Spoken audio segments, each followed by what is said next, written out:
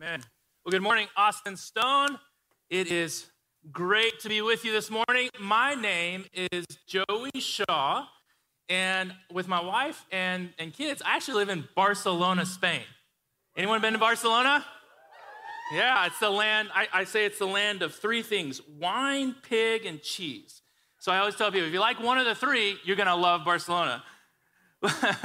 Actually, so yeah, I live in Barcelona, Spain, and there in Barcelona, I am the co-director of the field office of the Austin Stone, which gives oversight and care to all of the goers. You've heard about goers probably from the Austin Stone. We give oversight and care to the goers from the Austin Stone in a partnership called the 100 UPG Cooperative. And we've been in the mission field for 10 years. And so it is really an honor to come back to the Austin Stone. A long time ago, I used to be the missions pastor here. And it's really an honor to come back here and share with you something that has been on my heart for a while now. And so if you have a Bible, I'd love for you to open it up. Or if you got your phone, go ahead and get that ready in your application to 2 Corinthians chapter 2, verse 14. 2 Corinthians chapter 2, verse 14. We're going to read through verse 16, all right? But before we do that, as you guys get ready, let me kind of give you the main idea of my talk this morning. If that's okay with you, I just find that helpful, just kind of know what's the main point.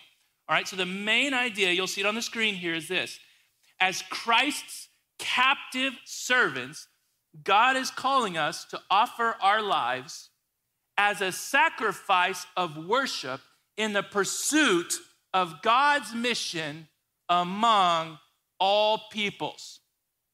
As Christ's captive servants, or in other words, as slaves, God is calling us to offer our lives, and he's calling you to offer your life as a sacrifice of worship in the pursuit of God's mission among all peoples on earth. All right, so let's read 2 Corinthians chapter 2, verse 14 through 16.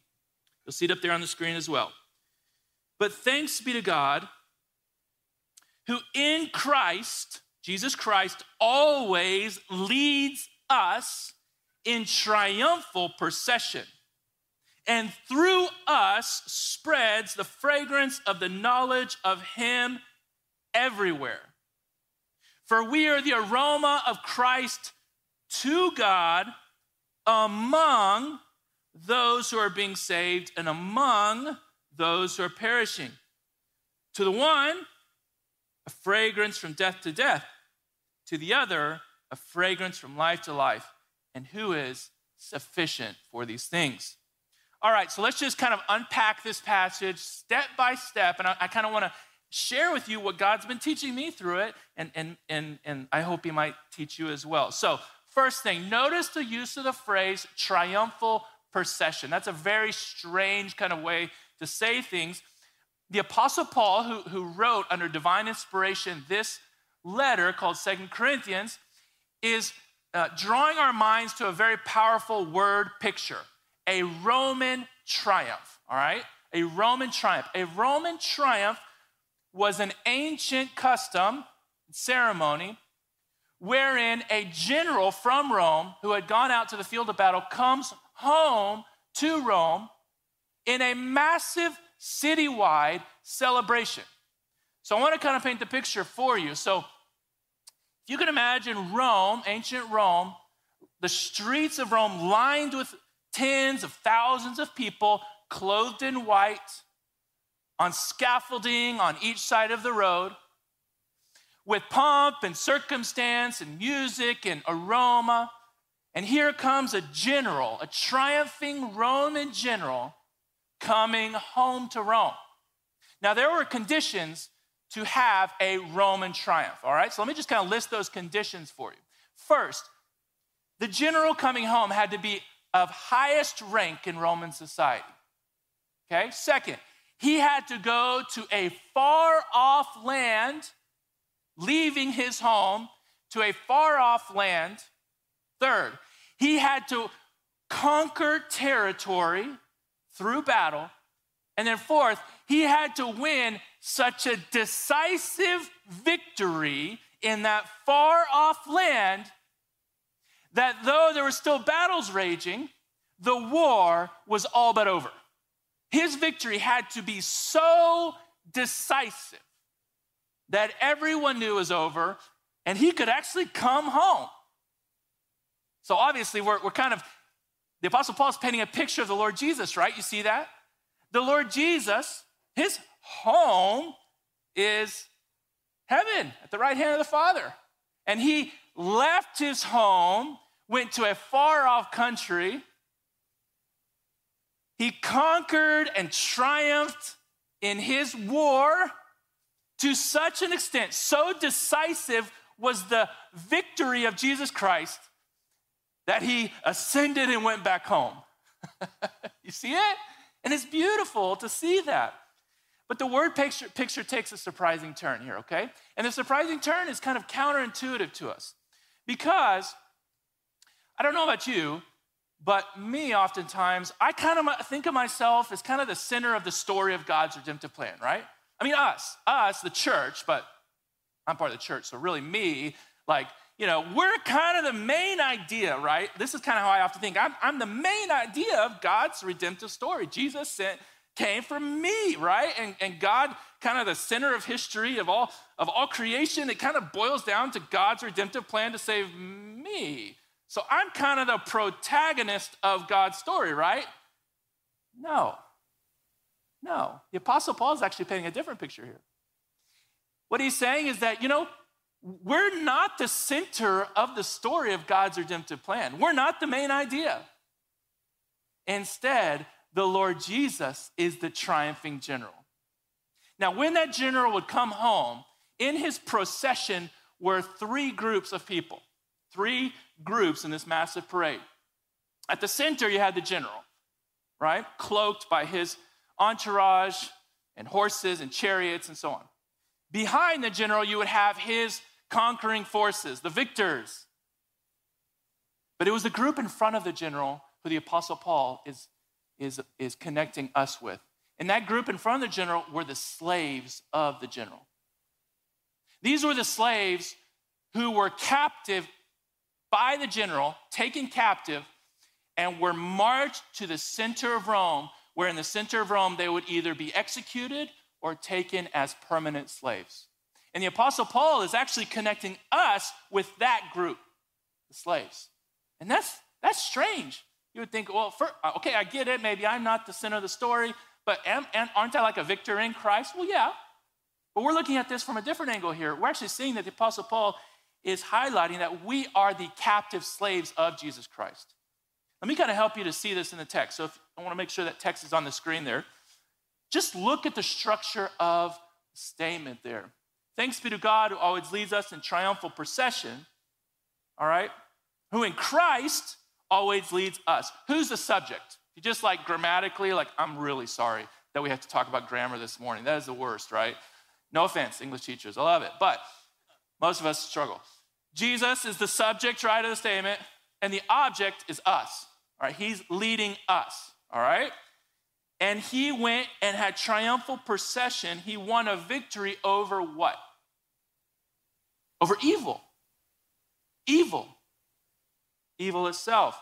You see, the Apostle Paul only uses this phrase triumph in the New Testament one other time, and that's in Colossians chapter 2, verse 15, where he says that through the cross of Jesus, God, quote, disarmed the rulers and authorities, in other words, spiritual evil beings, and he put them to shame by triumphing over them in Jesus Christ. In other words, Jesus triumphed over evil.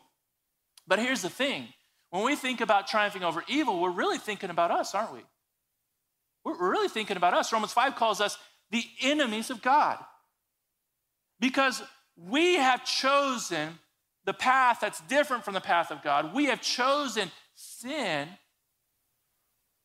We, before Christ, are actually the enemies of God. We are in this kind of cosmic warfare. We have committed what one person called cosmic treason against the God of the universe. And so when Jesus came to conquer evil, he came to conquer us and make us his captive slaves. And that's why we see this phrase in the New Testament, the slave of God, Romans 1:1, the slave of God, the slave of Christ, excuse me. Now, here's the thing, kind of what this means is that we are not our own. If you're taking notes, that's kind of what that's the all caps statement. I am not my own. I am not the captain of my ship. I'm not in control. I'm not the boss of my life. I had to really deal with this kind of brute force reality just over 4 years ago when I was diagnosed with a type of lymphoma, type of cancer. It's a blood cancer called non-Hodgkin's lymphoma. And I was in Barcelona, and the doctor said I went to the doctor after a series of tests, and she told me, she said, listen, you've got tumors all throughout your abdomen area. And after a series of tests, we found out it was a type of non-Hodgkin's lymphoma. And this was earth-shattering for me, honestly. I had been through a lot of trials, and I've been able to weather a lot of trials in the mission field. But cancer is the one I was not ready for. Not at my age, at least. And according to science, we found out my cancer is incurable. Some people live weeks, some people live decades. And just to be honest, I remember when I got into a taxi on the way home from the doctor's office, and I'm reckoning with this news that she gave me, right? And I remember in the taxi, I was actually with a friend of mine, and he was like, how are you doing? And you know what I said? I told him, I said, look, honestly, I don't want this. I don't want to, and I know it may sound strange, and I'm not saying this is everyone's story, but this is just my story. I thought and told him, I don't want to be the cancer guy. And I know that may sound strange, but that I don't want to be the health guy. We're like at every prayer meeting, every conversation's about like, okay, now let's pray for Joey's health. You know what I mean? Like, I don't want to be that guy. I don't want this. And I'm going to be honest, to this very day, I don't want it. I had to come brute force, head up against a brick wall of my insufficient power and control over my own body. I can't even control the cells in my body. And it was like a wall of autonomy. I am not autonomous. I'm not in control. And then through some reading, I came across a 16th century catechism of the church called the Heidelberg Catechism. And the first line, the opening line of the catechism has given me great encouragement. I want to read it to you. The catechism is structured in questions and answered. So here's the opening of the Heidelberg Catechism. It says this, question, what is your only comfort in life and death? Take a moment. Don't look at the screen. Take a moment and answer that honestly. What is your comfort in life and death? Answer, that I am not my own, but belong with body and soul, both in life and death, to my faithful Savior, Jesus Christ. And that has given me great encouragement to remember, you see, because the loss of autonomy, the loss of being my own, of being the captain of my ship, that kind of reality used to be a threat to me. But now I see it as my very hope. Our very hope is that we're not in control. That Jesus Christ is the conquering general. So what about you? What are you holding on to? What are you trying to control in your life to shape the trajectory of your life? No matter where you are in life, what are you holding on to in the hope of control over your life? Let's move on to the next phrase in 2 Corinthians chapter 2, verse 14. It says, through us, God spreads the fragrance of the knowledge of Christ everywhere. So here's the big idea. The fragrance, as the procession went to the city, the fragrance went everywhere. You could not cordon off parts of the city from this wonderfully sweet-smelling aroma. But the problem for us is that we often try to do that, right? We often try to kind of section off parts of our lives to God and then section off parts of our lives for ourselves. I mean, that's been my experience. I know it's your experience as well. This is our struggle. I faced this kind of reality years ago, actually my first job after college, right? In college, I went to University of Arkansas, then came here at UT for grad school. And after college, when I graduated, I was actually fluent in Arabic, okay? And that's another story for another day. But, so I was ready to conquer the world after college. Fluent in Arabic, thought I knew everything about the Middle East, and so on and so on. And so I was ready. Well, I needed a job because I just got married. And so I gave my application to a friend of mine. He was like, hey, I'll give it to my boss. I said, okay. So the company called me in, and it was a company that tests consumer products for Walmart. So they called me in and said, hey, we're going to put you through a series of interviews to kind of see if you might fit in any of the departments of our company. And I was like, okay. I honestly had no idea what this company did or anything like that. So I said, okay. So they put me through a series of tests, and one of those tests was a color test. And this test, basically, they put me in a table in a light box, and they put like 20 shades of, it was green or red, I don't remember, in front of me, like super minute differences in the shades of this green, right? These little capsule things in green. And they said, all right, we're going to set the timer. We want you to arrange it from like it was green to red. I'm like, well, they're all green. He's like, yeah, I know. So just arrange them from green to red. I'm like, okay. So I'm sitting there thinking, what am I doing? So I arranged them, and he clicks the timer, and he looks at me, he says, that's amazing. I said, what? He said, you aced this test. I said, really? He said, yeah, normally we don't get guys who excel at this test. Because, with women, they're looking at makeup a lot and minute shades, but normally guys don't ace it. He said, but you have an excellent eye for color. I was like, thanks, appreciate it. I had no idea. So he walked me back to a back room in the factory, or in the warehouse, and he walked me into this closed room, no windows, lights off, and he said, all right, here's going to be your desk. And here at that desk was a light box. It was complete dark in the room, but a light box, and where I had to stick my head in all day when I clocked in to when I clocked out and look at a fabric and give comparison to the colors in these fabric. And I was the regulator for the color, all right? Now, he said, all right, you have two product lines, children's pajamas and women's underwear. And I was like, you understand I'm fluent in Arabic, right? Like, I can do stuff. I can change the world. He's like, yeah, but you're going to look at women's underwear all day and tell if it's too pink or too blue, all right? And I was like, okay. So anyway, I started working there, and literally I could tell you like 15 shades of pink. And I was so depressed. It's a good job, and there's a place for it. But for me, I thought I had a trajectory, and here I was looking at children's pajamas and women's underwear. And I got depressed. You know what I did? I shut down. I literally shut down. I would come home to my wife, not speak much at night. I would go to work, not speak much. Actually, what I did is I would bring my Economist magazine, this high-flying, super smart magazine. I would actually bring it with me to the office. And during my 15-minute break in the morning, 15-minute in the afternoon, all my coworkers would sit there in the break room. I'd go as far as I could away from them and read my precious Economist with my daily New York Times so I could feel like I was doing something. And about 6 months into that, I was really in bad shape.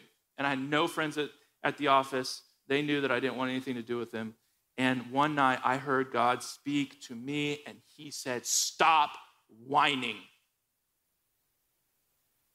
And I had a night and day shift. So I told my wife, Crystal, I said, hey, what can I do to bless my coworkers? She said, I don't know. I said, what about brownies? I'll make brownies for them. That's all I knew to do. So I made brownies. She was like, I'll do it. I was like, no, I want to do it.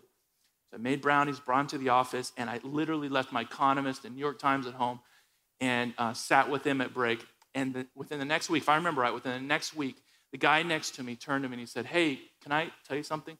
I was like, okay. He basically explained about how his life's falling apart.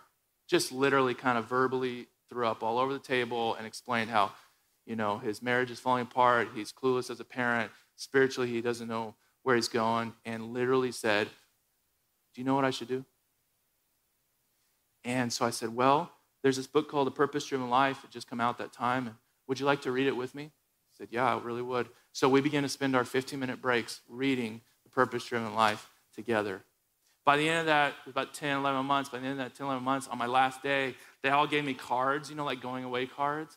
And I kid you not, I was shocked. The cards were like, you are the light of this office.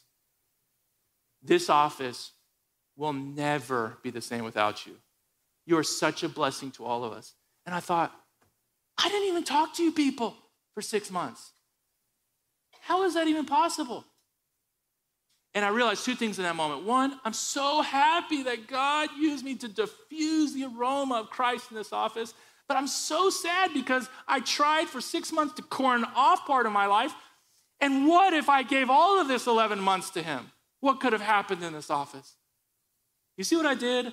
I said, God, I don't want to serve you here. I'm going to section this part of my life off to you. And I shut down. I don't know if you've ever had an experience like that. The Apostle Paul keys off this idea of aroma, and you see him shift in verse 15.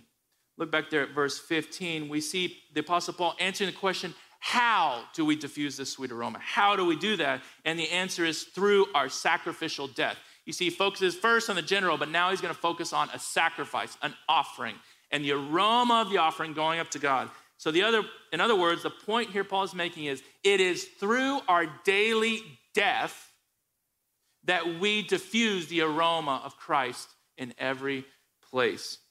Death to ourselves, death to our plans, to our comforts, our ambitions, our desires, our social life, our financial security, our chances of promotion, our chances of meeting a significant other. It is through our death that the aroma, the sacrifice of our lives from the altar of our lives, the aroma goes up to God and is sweet smelling, and the aroma saturates those who we are among.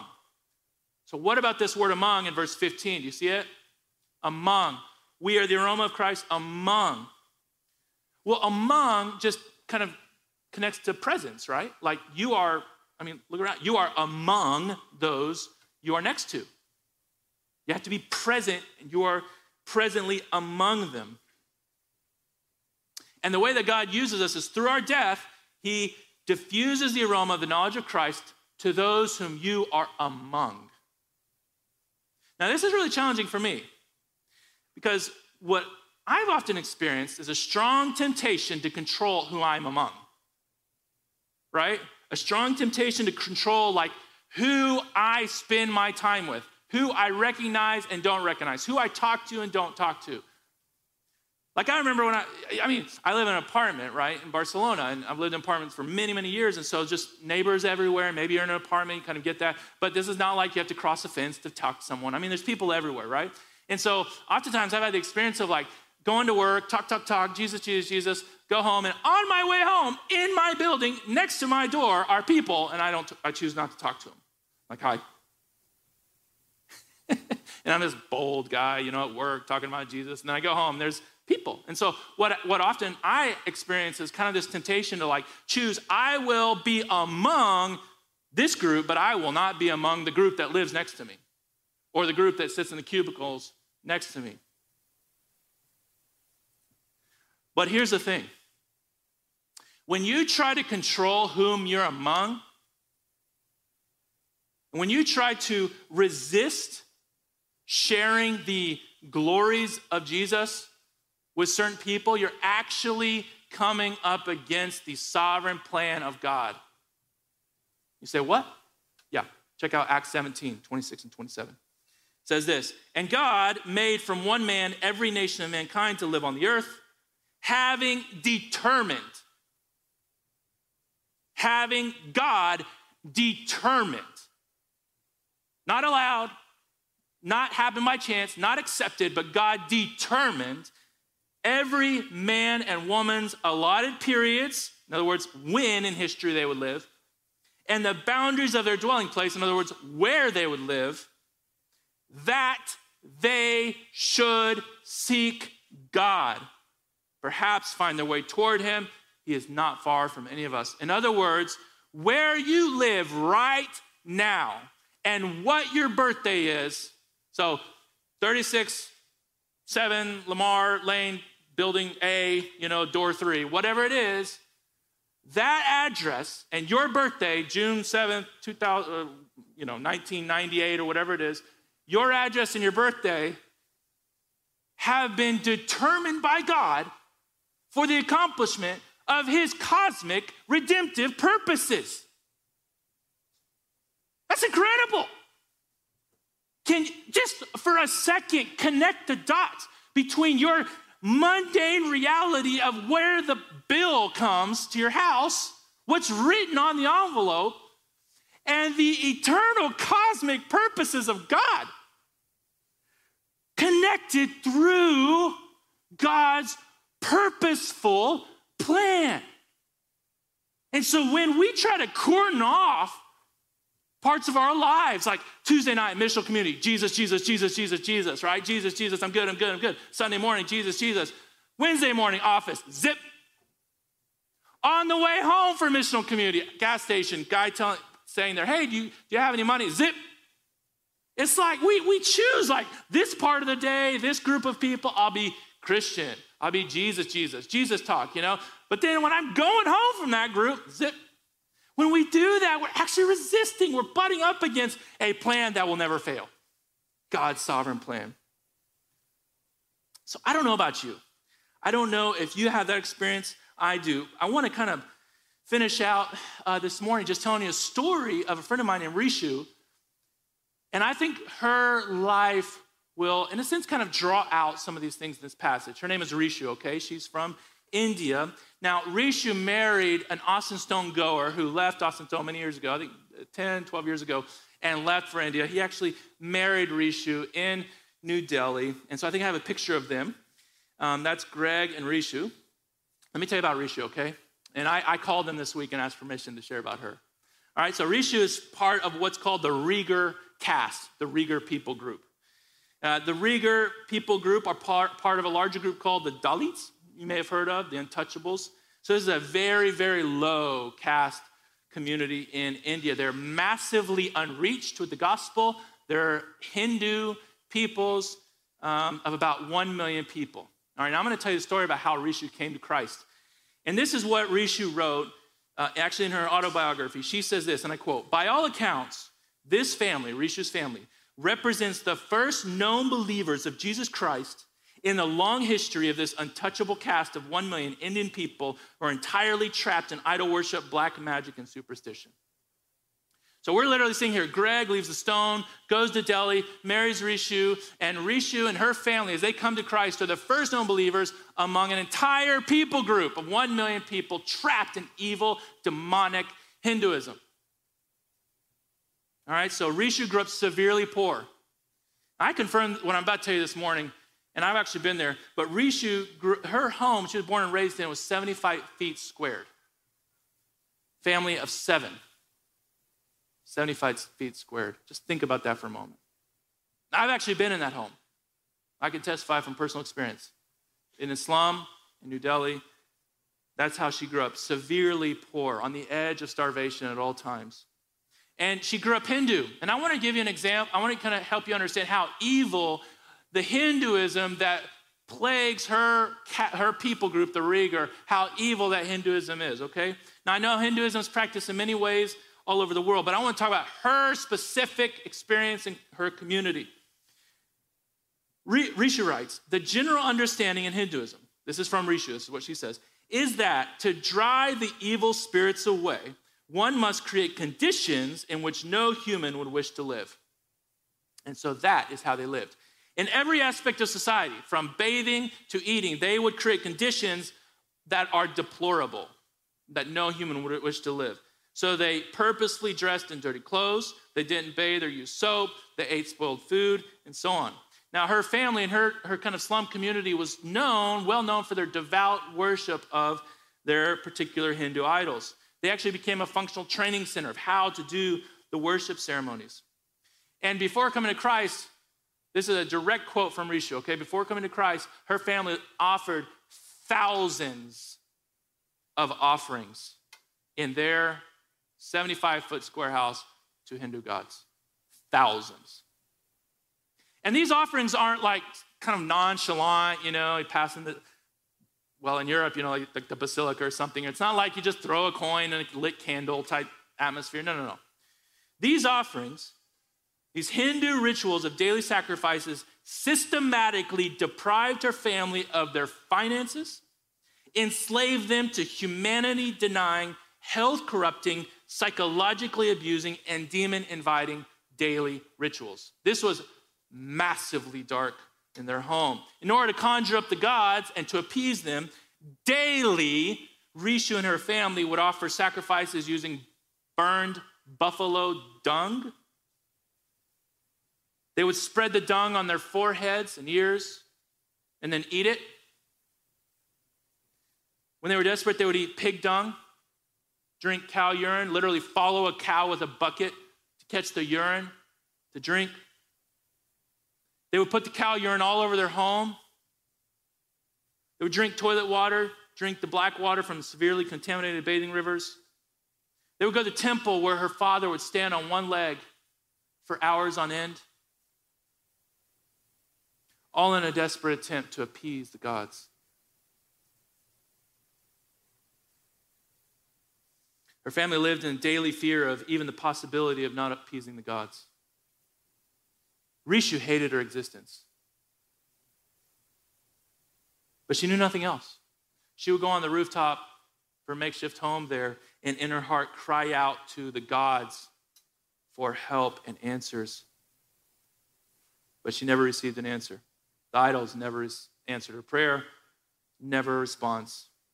So they went deeper and deeper and deeper into evil, demonic idol worship. Every night, so her sister becomes sick, and she becomes what is very apparently possessed by demons. Every single night from 2:30 to 3:30 a.m., she would experience strong demon possession in her home. Her father would conjure up demons and become possessed. Her sister would exhibit terrifying demon possession, screams, impersonations of old men, voices speaking, impersonations of babies, personality, complete transformation, twistings of arms and legs.